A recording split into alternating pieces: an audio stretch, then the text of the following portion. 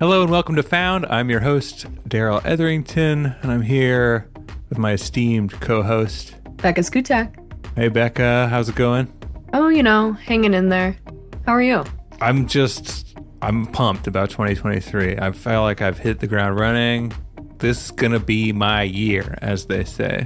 You can tell. You're glowing. You've got all these goals. It's going to be the year of the Daryl. Yeah, I think so.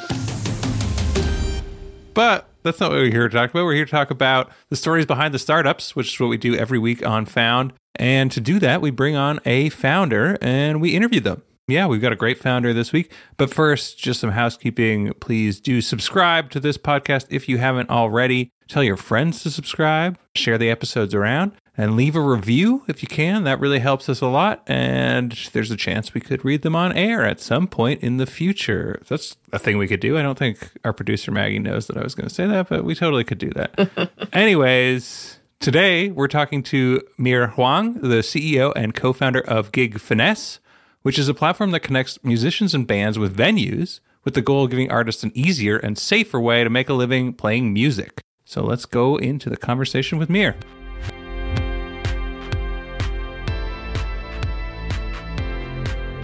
Hey, Mir, how's it going? Good. How are you? Great. Great to have you here. Before we get too deep into it, how about we hear a little bit more about your company? So can you tell us the elevator pitch of what Gig Finesse is and what you guys do? Of course. I just want to say thank you for having me. Like I said, I'm an avid listener of Found, so I'm really No one has ever thanked us before, Becca. This is new. This is great.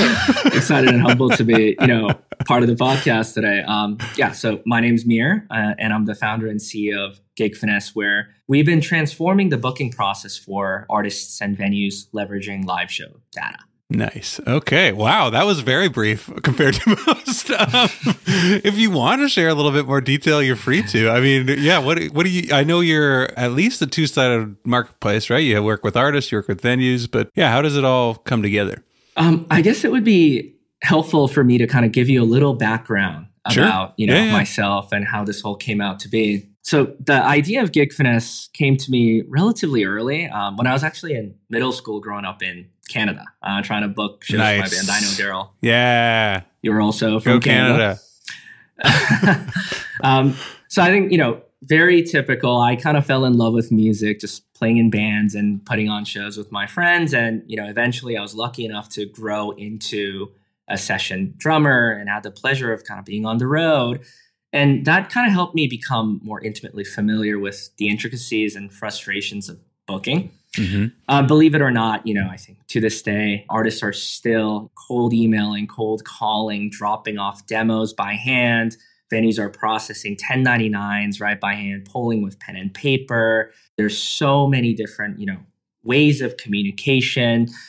And also to make matters worse, I think there's a lot of also unnecessary middlemen that kind of flood up the space in an industry where it's already very difficult for, artists and venues to make a living or make money in general.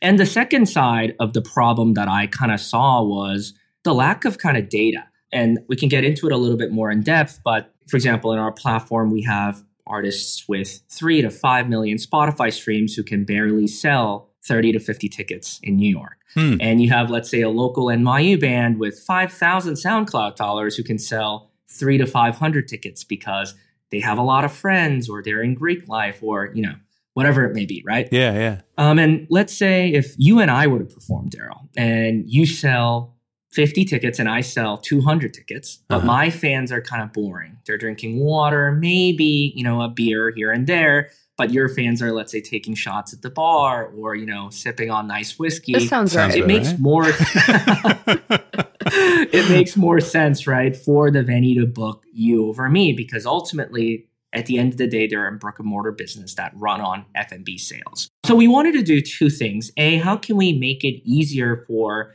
venues and artists to really identify and find the right fit and cut out a lot of the inefficiencies and unnecessary processes that are currently in place. And number two, kind of moneyball almost, right? The music business a little bit and make it really truly understand what drives a successful show for both parties. That's super cool. Because I imagine this seems like an industry that was probably really low tech previously. Was there even any attempt to do any of that? Or was it kind of just like, oh, we know this band and we heard from like another venue owner, like they bring in a good crowd and that kind of thing? So it was a tough business to crack into, right? To start, I think, like you said, right? A lot of people in this business are very hesitant to change, right? We're not selling into Fortune 500 companies, right? It's a very relationship driven business. And for me, I think, similar to many people my age, I think, I was kind of able to witness firsthand, right? A lot of the kind of changes the music business was going through growing up. Like I still remember, almost forcibly taking my Walkman out of my dad's hand and, making it my own, or going out and getting my first Discman to, buying 99-cent songs on iTunes, to fill my iPod and making sure all the album art was there, to, pirating songs from Napster, to obviously where we are with streaming today, right?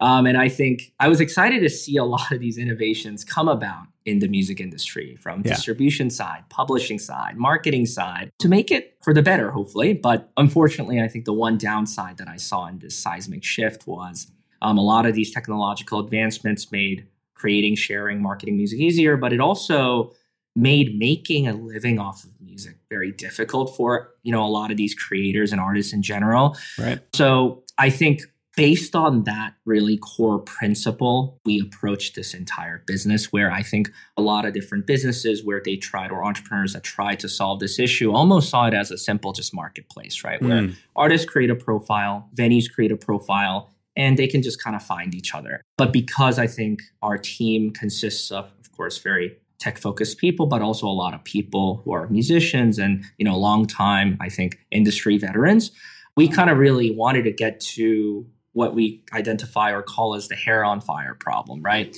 Where it's like, what do they really need? And ultimately, we realized that they don't necessarily need help finding artists. In fact, a lot of them get flooded with hundreds, if not thousands, of like DJs, comedians, or bands wanting to play at their space.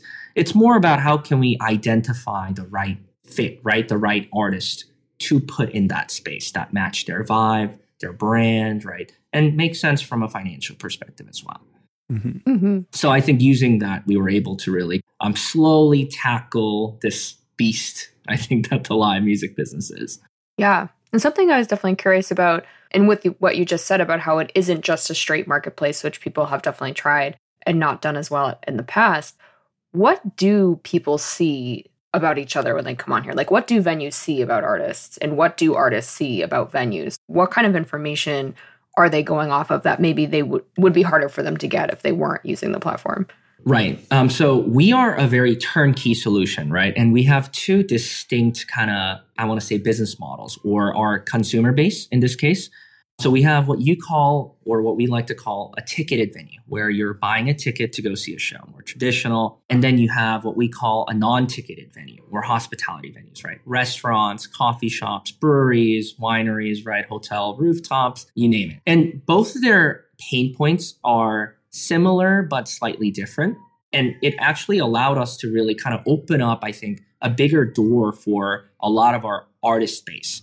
One of the pain points when we first started was we just focused on what we call the ticketed vertical, right? Because we're like, hey, the data is going to be really helpful to identify the right bands that bring people out that are high spending, right? And like this will also allow us to cut out a lot of the unnecessary marketing expenses, middlemen, pay artists more, put more money in the pockets of the venues. And then we realized, as we were slowly scaling the business, we were getting a little bit more and more inbound from these non-traditional almost venues, right? And I think this is when we first moved to Austin during the pandemic. We were talking to a lot of these non-traditional venues because a lot of these artists were like, hey, it would be really cool if GigFinesse can come in and help find new opportunities in like these non-traditional venue settings. And it was very interesting when a lot of these GMs and, restaurant managers and even ownership groups, their pain points weren't necessarily about driving revenue, because ticketed venues, that's all they focus on, right? It's the entertainment that brings in the personnel, right? Or the fans that spend money at the bar. A lot of the times for non-ticketed venues, it's more about finding the right brand fit, making it more enjoyable for the customer experience, right? And one of the things that they were saying is, I already have a hard time staffing. And, we don't really want to go out and hire like a full-on talent buyer or an events coordinator for our little restaurant or bar. And I am tired of, writing 150 checks and 1099s every year. So we want a turnkey solution where we can kind of tell you, hey, these are our brand requirements. These are our guides. And this is what I think would be a good fit for the space. And you guys can just help us find those bands and just streamline all of it, right? So that's been a very exciting, I think, almost iteration of the platform where, now taking a step back, I think it's been really cool for me to kind of go from a cool underground, awesome, ticketed venue in New York City to I'm in Austin and we're booking this really cool barbecue joint, right? An hour outside of Austin, and there's 100 couples line dancing to Texas country, right? So I think it really kind of brings everything back to our core mission of we want to help artists find their stage, whether that be, hey, I want to be the next Taylor Swift or Billie Eilish, and I only want to play cool rooms, to, hey, I love playing jazz and I want to make a living, here and there playing music. And Gig Finesse makes it easier for me to find those opportunities and pursue them. Right. Yeah. And you've got even the private venue options too, right? Like private events, which is cool too, especially for that kind of thing. If you were like a string quartet or something, and you could go find that there. Totally. Do that kind of stuff. But yeah, it's a really cool setup and business. So initially, can you tell us a bit about why you changed focus? Was it driven by, you mentioned the pandemic. Yeah. So you founded this in 2019. So actually just let's talk about the timing a bit, because that must have been tough for this kind of business. Yeah, summer of 2019. And I think also for me, stereotypes did hold true. And coming from a more, traditional Korean American background, right?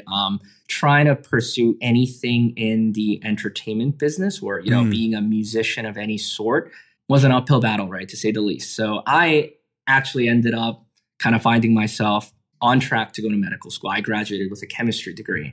And right before, I was applying to these different medical school options, that's when I think I was able to really kind of sit down with my co-founder, Ryan, who also happens to be my cousin. And I remember, talking to him saying, you obviously known each other for such a long time. We grew up together and you've known that I've had this idea for a while. And I think it's only going to get honestly harder and harder for me to take this leap of faith, because once I commit to medical school, right, not even forgoing the student loans and the time and the cost, what if I have more responsibilities, right? What if I, end up getting married and have kids? There's all these other factors that make it, I think, more and more difficult for you to partake in something so risky like, starting a company in the music business space, right? And I thought to myself, I was like, hey, we can always go back. And he was working at Google at the time, and I was still applying to medical school. We were like, we can always go back to the corporate career. I can always go back to school. So, hey, there's no better time than now. This is the time. Yeah, let's do this now. And, he was also crazy enough to take the leap of faith with me. And like you said, right, 6 months in from New York, 6 to 8 months in, boom, global pandemic happens. And I'm sure, nobody, when you build out projections, right, it always looks like a beautiful hockey stick row curve, right? And nobody's expecting next February, there's going to be a global shutdown and all of our revenue is going to evaporate. But now, kind of looking back, hindsight, it really gave us an opportunity to really get to know our clients better and really get to know our, artists and venues and, our sound engineers, our AGMs, GMs, security guards. We really took a, almost a full circle approach to better understand every single person that's involved in putting on a good event. And I think because of that, we really had a long, lengthy, robust time to really iron out and build a product that resonated with the crowd. And I think also kind of the pandemic almost helped a lot of these more difficult and traditional, I think, business owners take a step outside of their comfort zone and say, hey, I know we've been operating this way for the past 30, 40, 50 years, but maybe now it's time for us to try something new, right? Is there a way we can kind of see this in a new lens? Yeah, that's interesting that it was because you weren't, I guess, focused on having an MVP in the field and trying to build the plane underneath you as you were flying. You were able to do a lot of customer research, and then also that second thing of it being a major kind of jostling point for a really sort of inertia bound industry, right? Totally. That's super neat. Like the timing works out great there, right? As long as you have enough runway to survive it, which it seems like you did, right? Oh, so it was really tough. And I think, that's something that I definitely owe to my team. Of course, I think many, I'm sure founders will echo, right? It's always a huge roller coaster ride, right? The highs are so high and the lows are so low. Yeah. I remember, during the pandemic, everybody had to move back into our homes, and we were down to almost our last 2 months of runway. And Ryan and I were thinking to ourselves, we're like, okay, we feel like we have something here, because a lot of people that we're talking to, they really like the idea, they really like the product, and I think we got really hit with this really unfortunate event. So what do you think we should do? And I had this conversation with the team too, right? I was like, I know you guys all took the leap of faith to join this crazy journey with us, and I felt horrible. A lot of the times I felt like, I was responsible for all these really talented people kind of taking a leap of faith, and now they aren't necessarily making money, and everybody's kind of moved back into, their parents' homes. Mm-hmm. So we decided, we're like, hey, I think we have the last 2-3 months of runway. Let's just use it and let's see what we can come up with. So that's what kind of encouraged me to just literally pack one backpack and move over to Austin at the time. And looking back, I mean, it's crazy, but I remember the first time in this journey that I've had my doubt, where I was, the only room that we could afford, or I could afford, was subletting a dorm room at UT Austin. So that's exactly what I did. And I had 2 roommates, an 18-year-old kid at the time and a 19-year-old student, right? And it was during finals. And I remember one of my roommates coming up to me and saying, hey, can I pay you $20 for you to go downstairs and get me a 6-pack now that the exam season's over? I would appreciate it, right? And for then, I remember I was personally like, we weren't paying ourselves anything, right? It's like, this is the easiest $20 I can possibly make, right? So I go downstairs, grab the 6-pack, and I'm coming up. And that was the first time I was looking at myself in the mirror in the elevator and thinking, wow, like, what am I doing with my life, right? Like, this seems crazy. Maybe my mom was right. I should have gone to medical school. What am I trying to do here? And, fortunately, I think from then on, things slowly started opening up, and we were really able to test our MVP, and we had really good mentors and advisors that, we were able to meet along the way. It's thanks to them, right? They were able to kind of stand by us and ride with us through the good and the bad. And they took a chance on us. And I think, from there, we were able to really kind of scale the business in a more successful way. Yeah, I'm curious about coming out of a period like that and having that kind of experience, especially as the business started to scale and pick up. What learnings and what best practices will you keep from that low point in the company that you'll be able to kind of utilize or sort of look back on as you guys continue to grow? Of course, I think for us, we were almost forced to adopt the lean kind of startup methodology, right? It wasn't by choice. We didn't have a choice. And that was the only option that was given to us, right? And I think even looking back on this very recent round, fundraising, especially now, I think for a lot of founders, it's a completely different market, right? Mm-hmm. We're coming out of this bubble of 2021 where companies were able to raise bigger rounds at higher valuations, right?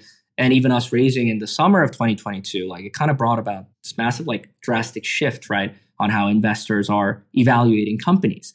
And I think for us, it really helped that we were running so lean and we had this lean, mean kind of green machine where now, given the market turbulence, a lot of these people are now looking at, or investors are looking at, hey, like, does this company have more of a strong, predictable cash flow, controlled burn?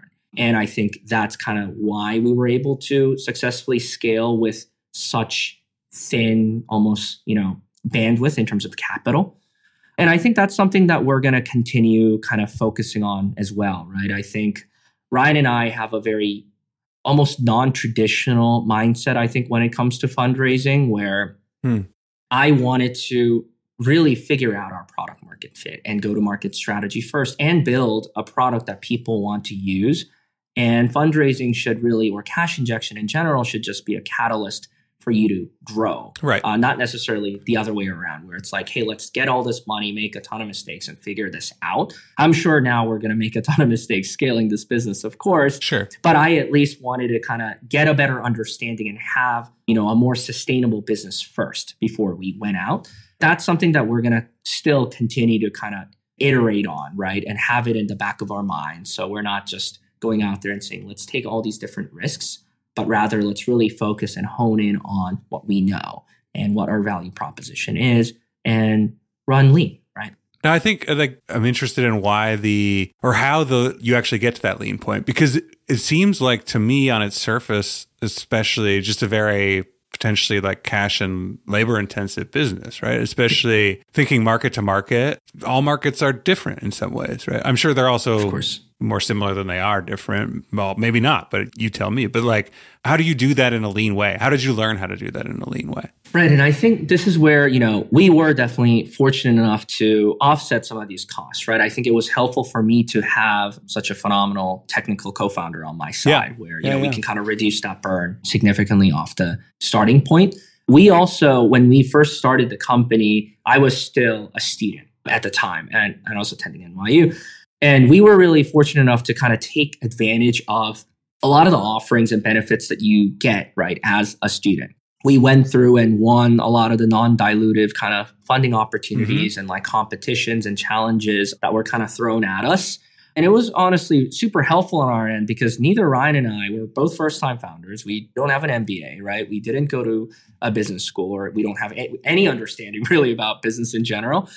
So kind of really like diving ourselves in, reading about it, like, really building our first business model, Canvas, and going through all these steps, almost being forced to because of a lot of these programs that we kind of participated in. Yep. I think helped us develop into, at least slightly better founders, and we can kind of see some of the things play out, but also gave us the seed capital almost, right? Where we could comfortably take a little bit of a leap of faith and say, hey, at least for the next year, sure, we might be eating a lot more ramen than we would want to, but we can at least focus on building a product and a business that we really are passionate about. Yeah. Mm-hmm. And I know you mentioned at the top of this call that selling into this industry is particularly difficult because people don't want to embrace change, especially as far as like implementing technology goes, which is true for almost all of the industries that need to innovate the most. This seems to be true of. So I'm curious, what has it been like selling since you guys came out of the pandemic and sort of started to see that momentum pick up? And what are you seeing trends wise of what kind of venues, what kind of artists are reaching out? Yeah, just like what's it been like? Totally. So sales in general in the hospitality space, or in our space, is polar opposite and completely different from typical like SaaS or marketplace sales, right? And this is something that I think was one of my biggest challenges in the beginning, trying to communicate our story when we first started to a lot of these VCs, because they see marketplace, they see just an easy like, here, if we put in $1 million, this is like what's going to come out, right? These are the growth levers. And I remember getting questioned a ton about, hey, I don't understand why you guys aren't going out and maybe hiring like BDRs and like VP of sales from a SaaS company and like approach it that way. And I always had to tell them, I was like, hey, we are unfortunately not dealing with your traditional entrepreneurs or Fortune 500 companies where they're motivated to make a decision based on efficiency, based on cost. A lot of the people that we're dealing with are making decisions based on relationships, are making decisions based on emotions, right? Not necessarily making decisions on, hey, this is great, right? And an example I always gave them was, a lot of these people, they don't even use Google Calendar, right? Like they have a big, paper calendar in the back where they input an ad. So I was like, this is I bet a lot of these people aren't even running profitable businesses. I don't think they're the traditional business customer. Right. So I think there's a lot of kind of learning curve almost, right? For me to kind of tell this story in such a short amount of time. And a lot of the times, right, a lot of these investors hear that and they're like, oh, that's not scalable. Or, oh, that seems like a very difficult client to win over, right? So we're out. So I kind of had to, do things the way we understood the business. And we were like, hey, I think it's almost hubris for us to think, hey, we can just pay to acquire customers. We can go in and say, hey, you guys are not running a profitable business. Let us come in and show you how to actually cash flow and run an economical business, right? They don't want to hear that. These people don't want to hear that. They want to talk to people that they can identify with. And they want to actually talk to people who have been in the scene or part of the cultural fabric, right? And actually understand the side of entertainment and hospitality, right? Unlike some of these venture investors, for example. So that's exactly kind of what we did, right? We never went in saying, hey, we're this revolutionary AI data-powered booking platform where we can come in and magically like make your venue better. It's more about, hey, you guys are kind of running your business like pre-OpenTable, pre-res. Because they're still taking phones, right? Reservations by phone.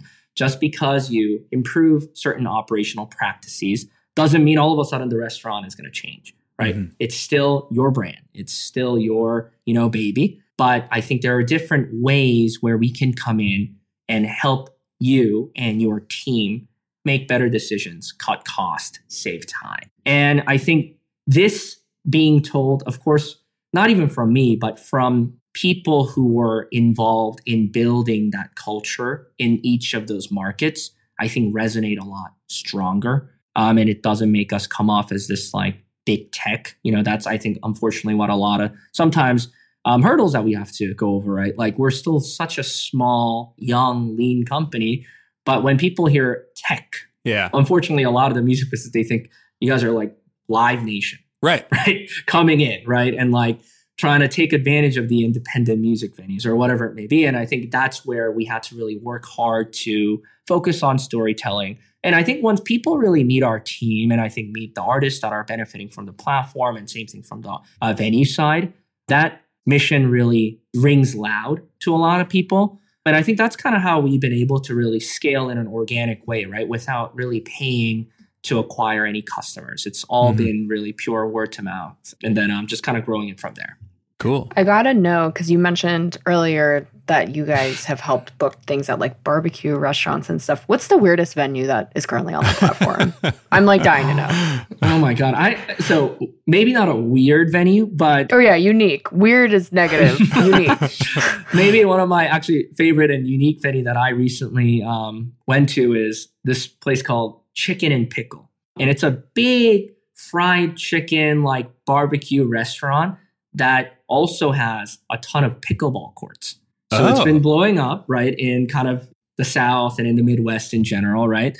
And we bring in a lot of cool, talent, like country bands, DJs, and stuff like that, right? So it's been really cool for us to see and for me to really witness and meet some of these artists, right? And for them to really send, us a note every month or every quarter, or DM us or email us saying, hey, thanks to you guys, thanks to Gig Finesse, I was able to quit my job as a barista, or I was able to quit my job as a bartender to pursue music full time. And I think for our team in general, like that's what really keeps us going. Yeah. I don't think you join a startup to make, more money. Of course, there's the eventual potential future success and exit, but a lot of these people didn't leave Google and different jobs because of, money. I think it's more about like, are we actually making a difference in, a community? And I think being able to see that on a day-to-day basis is really cool. I think for not only me, but for the rest of our team. Yeah. Yeah. That sounds cool. I mean, that's a great idea. I'm trying to like, can I do it? Can I make the Toronto version of Chicken and Pickle before they get up here? Yeah, I'm like, where was that located? I want to go. That sounds great.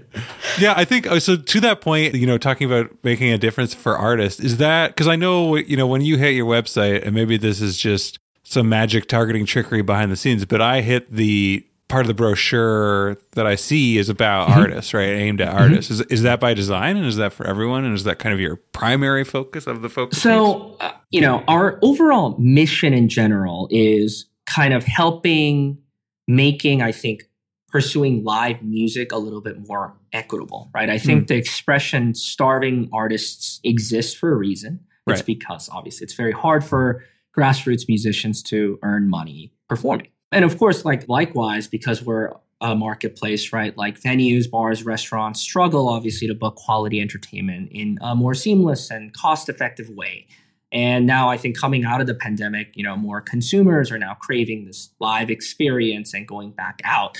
And for us, the number one focus always has been, of course, serving both the venues and the artists. But I think because we are run primarily, and also a lot of our mission statement comes from how can we give more back to the more underappreciated, I think, artist community. When you look at the live music business, it's mostly geared towards the top 0.01%, right? That's where a lot of the money is being generated and everybody's winning up there. We kind of wanted to flip that paradigm, right? But do it in a way where it's equitable, where venues can actually save a ton of money. Venues can also make more money with our platform, but also instead of trying to take from what's seemingly, I think, makes more sense, right? Because they're the more desperate and there's more amount of musicians at the bottom. Sure, yeah. But kind of reversing that a little bit and saying, hey, I think, without the foundational kind of musicians and artists that are chasing to be the next big star, the music business is not going to exist, right? Yeah. So how can we actually do our part to flip that paradigm? I think that's kind of, how we've been thinking about Gig Finesse as a whole, especially as we scale as well. Cool. Mm-hmm. And you mentioned also Live Nation. And so I was curious about that too. Like, do you foresee a time when I know you've changed your focus away from just ticketed venues, but do you foresee a time when you run up against, that huge looming gargoyle, Ticketmaster, Live Nation, and, they're famous for gobbling people up or pissing just people stomping off. them out or, yeah. Of course. Right. And we've had, even as a young company growing the business, I think there has been a lot of, potential acqui-hire opportunities and a lot of these things that kind of came along our way. And this is where I think maybe it's my youth or my naivete, but it's like I felt like, we all decided to take a leap of faith to really make a difference and try to push the industry forward. This idea and notion of fiscal success, in my opinion, should really be just kind of a byproduct of where we want to get to, right? So I think for us, it's like we see a universe where as we scale, hey, we can click a button and route a tour for musicians, right? So no more taking a massive percentage of this promotional element or routing element, booking element, right? Can we use data to make sure artists can get better, even sponsorship opportunities, right? Now we can say, hey, if we book Becca, let's say Becca's fans really like to drink Bud Light. So then now that's something, AB and InBev might want to say, hey, now we know which artists to sponsor and what our target audiences look like, which genre actually moves the most amount of, of these specific alcohol sales, right? Allowing to bridge that gap where artists can actually really take control of what makes them unique and special, right? And, I think eventually, that's why we started from the bottom, because I wanted to build a transparent, almost ladder system where we can help artists go from your backyard coffee shop all the way eventually into the stadium, right? Using our data and using transparency. And of course, I'm sure it's at some point we're going to have that conversation with the big giants, right? And see how we can kind of push through. But for us, I think we're all kind of in it for that one goal. Yeah. Can we actually make a difference in the business that really needs change? So that's kind of the pathway we are on right now. And music's obviously such a huge industry that you definitely could probably make a great business keeping this just to music. But do you think there's any future plans to open this up to other types of artists, other types of creatives? Because I know the lucrative world of poetry, spoken word. I'd like to see the venue data on poetry, no, totally. actually. And, this is so funny because I remember, one of my mom's biggest gripe was, Mir, I would rather have you be, she used to say, GM at a McDonald's, right, than be a jazz drummer, for example, because it's you get a 401k, you get consistent pay, you get insurance, whatever it may be. And for me, I think ultimately our goal is creatives, right? That's why I don't say musicians, I say artists, because we work with comedians, right? We work with poets, we work with magicians, right? We work with drag queens, where ultimately to us, they're all part of this exciting cultural fabric, right? That, music and art and creativity is. So really that's when it comes down to our venue partners' preference, right? They're like, hey, Sunday we want to have a jazz band and we can do more of a gospel brunch, right? But Friday we want a drag brunch, right? Or whatever it may be. So then we can really help foster each community and make that kind of, resonate within all these different, I think, little pockets of creatives, right, that exist in this big circle of music and art and creativity. That's cool. Yeah. I think I just had a question about the company makeup, and I know you have some positions open right now. So how do you kind of split it up, and how do you think about your expansion strategy? It looks like a lot of your tech team is maybe based in South Korea. Like, do you have a fully distributed team, or how do you work overall?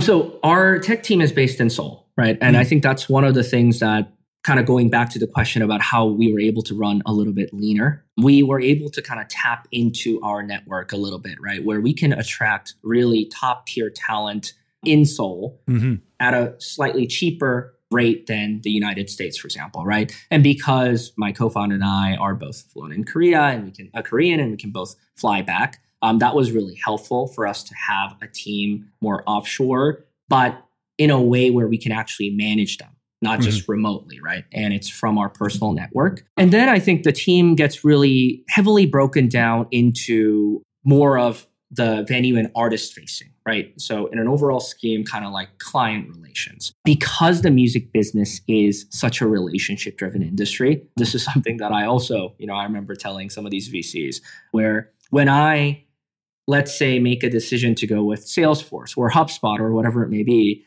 I usually don't reach out to my sales representative and saying, hey, Happy New Year. I just thought to reach out and maybe we can grab coffee sometime. Right. But in this side, there is something to be said about, even though, let's say, the technology is going really well, they are so happy with all the deliverables, they still want to be cared for a little bit, right? And they want a face to a name, not just this tech platform. So we have artist relations that know individual genres really well, right? There's one, like let's say someone from our New York division focuses only on LGBTQIA community and like the queer music community, right? And then there's another artist relations that focuses mostly on, let's say blues and jazz, right? Another one that focuses really on country and folk, so that we can really resonate and better understand all these musicians, because they're so different, even though they're all, bands or artists. And same thing from the venue side, right? Just having that a little bit more in-person element and being very just accessible, I think, to our clients is like one of the first core things. And that's why I think we were able to really like have a strong retention, right? And we haven't really lost any partners, and they're so happy with us because we're just right there next to them all along the way. Do you do any kind of like vetting process for any of the venues or the artists on the site, or like just kind of find more of the matchmaking? We do both. Yeah, we do both, cool. Right? So what I like to say is like, we're not Bar Rescue, right? And because we're a two-sided marketplace, we can't come in. It's one of my favorite shows. I love that show. Right. We can't come in and just like send our artists to this like random crazy basement in the middle of nowhere with horrible sound system, right? Right. So we have to be selective on the venue front as well, where, we can say, okay, this one actually fits our brand. The ownership really understands and appreciates what we're all about. And I think this is going to be a really great opportunity for the artists in our community. From the artist side, it's hilarious that I'll break it down this way because I'm a musician myself, and it almost seems like a sin to do it. But I break it down in 4 different buckets, right, as a company. One bucket is, unfortunately, artists that we can't work with. They have no draw, let's say, right? And they're also... Or skill or talent. Not really great. I'm in this bucket. Yeah, right. So for those artists, we have to say, hey, like maybe hone in on your talent a little bit more, and maybe, consider reapplying in, 3 to 6 months, right? And then the 3 buckets of musicians that we work with are, one, maybe this is like a new artist that moved to a new city, right? I can close my eyes and see them selling out way bigger rooms down the road, and the talent is there, but they just need help and they want to grow their fan base, right? Then we can give them the smaller opportunities, like, hey, you should, start at a coffee shop. You should do this. And then as they scale, we can now give them a really cool opening opportunity for a bigger band, right? And then now they can get exposed to newer fan base. And we've had artists go from literally selling 2 tickets to 200 tickets, right, in less than a year through our platform. The second bucket are, of course, the artists that, a lot of agencies and labels and everybody will want, right? Great talent and great draw. And because we're very heavily involved in a lot of these up and coming like niche communities, right? We can identify them at a quicker rate, and then we can give them a lot of exciting opportunities. Lastly, would be kind of like what my old friend who's a lawyer, his band, right? It's 3 NYU law guys, and it's been their dream to start a punk rock cover band. And I'm sure he doesn't want me to say this, but from a musician perspective, right, and kind of band perspective, they're not the greatest, right? But Sure. when they perform, can they bring out 300, people from their law firm, and are they spending a ton of money at the bar? Of course, right? Yeah. So then this allows us to now give our partnered venue a really great night from an F&B perspective, but also allows us to now pull maybe a up and coming punk rock band that now can perform in front of a sold out crowd. Right. So I think it's a really like almost a healthy kind of ecosystem where like in theory, people are like, yeah, that sounds great, but it's just not being done. Yeah. Because it's more like kind of throwing a dart with a blindfold on. It might happen by accident before, but not intentionally, right? Yeah. Exactly. That's really cool. I think we're almost out of time, but I do have one more question for you, Mir, which is, are you still gigging? Are you still doing any actual drumming? Yeah, what bucket is your band of the 3? Wow, I guess since I'm doing this, clearly we weren't in the best bucket. But I think, of course, yes. So I actually used to play once or twice a month through the platform myself. And I Nice. still interact and play and fill in with a lot of musicians that book through our platform. I mean, ultimately, this idea and the company started from my own, right, frustrations of, hey, how can we make this easier and better, right? From me forcing my mom to drive me and asking, her if I can drop off demos at all these different venues all across, Vancouver, to even me making a fake alias called Josh Diamond and faking an agency just so that I can even get, an email back, which surprisingly it did, right? Compared to Mir Huang, the drummer, versus Josh Diamond, this agent that doesn't exist.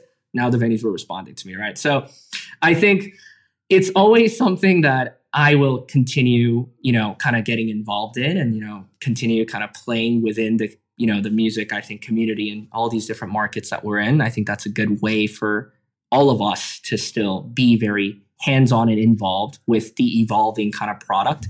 So like everyone in our company, like still goes to a ton of show every month. And Oh, cool. Everyone in our company actually still does tour almost, right? We go to a ticketed show or a non-ticketed show and sit there throughout the entire duration of a show, at least once a month, just so that, we can kind of take in what we're actually building and doing, right? Just sitting behind a computer and working on it, it almost seems at a certain point kind of repetitive and it can get boring and you kind of lose sight of like, what are we really doing? Right. But once you actually go to a show, I think that's when you see like all these fans who are like, wow, like, I really had a terrible week and this is the one night I get to go out and really enjoy it, right? And the band's really like, having a great time on stage and saying, hey, this is the most money I've ever made playing a live show. Like, thanks to you guys. And like the sound engineers and the bartenders and the bar backs all saying, wow, this is awesome. Like, seriously, like you guys make my life so much easier. I think being able to, kind of keep that internally, right? At least once a month is super, super important. Yeah, as we continue to scale the team. Yeah, I think, it's rare for anybody in most industries to even have something like that they can do. So obviously, if you have the opportunity, for sure, people should get out and do it. I think it's kind of like, I don't know about you, Becca, but when we have our events, it's a little bit like that. It's nice to get out there and like see people actually enjoying the community and like pitching and doing all of that kind of stuff. But not nearly as cool as the band stuff, I will say. But. Yeah, seeing how someone else, their interview style is really interesting and like I can actually apply that to my day-to-day life, but definitely not the same vibe as going to a concert. Yeah. I would say. Well, thanks very much, Mir. It's been great having you and great chatting with you. And Yeah, thank you so much for having me. Yeah, and all the best to Gig Finesse as well. Thank you so much.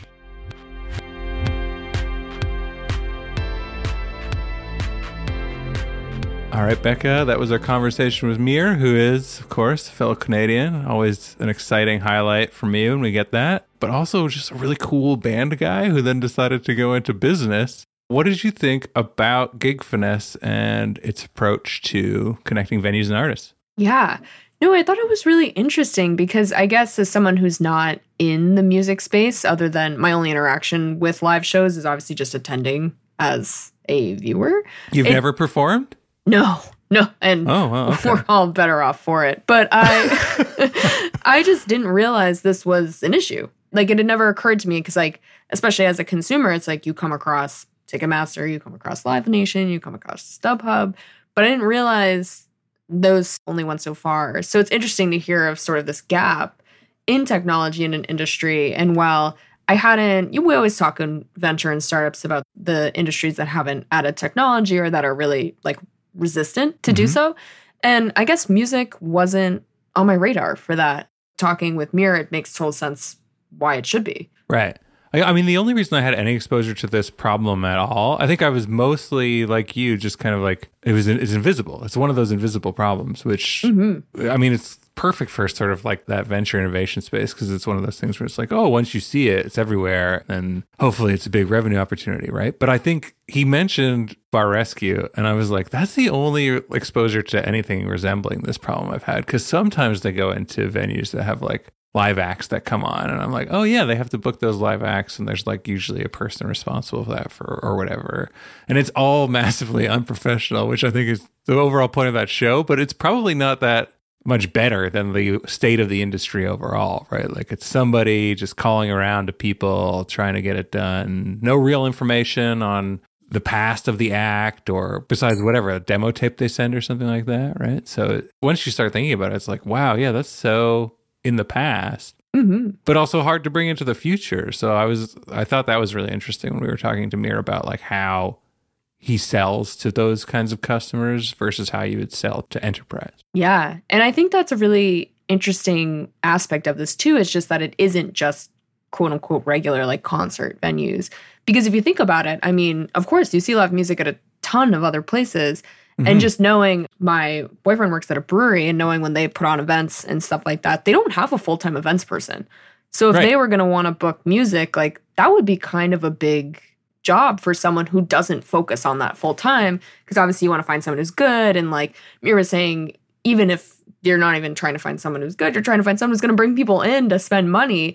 And that makes it way more complicated, especially to someone that's not their full-time job. And I'm imagining a lot of these venues they work with that are not traditional venues are kind of falling under that category. Like, this is a great solution for them because this really frees up their time because they don't have people focused on this 24/7. No, for sure. And even if you do, like, there's probably just such a rarefied number of those people who have the ability to look at things like he was talking about, pairing up people who are a big draw because they happen to have a lot of friends or they're involved in frats or sororities or whatever. And then actually good bands who are in the same venue who like don't have any audience, but could essentially take that audience and make it their own and then keep collecting them on their way to becoming like a mega success, right? Like Mir described it as moneyballing the bar industry. And that's very much what it feels like, right? But it's doing that, but then also making it available to everyone as opposed to like relying on your one great club promoter or whatever the person would be, right? So it's making it so that everyone can participate in that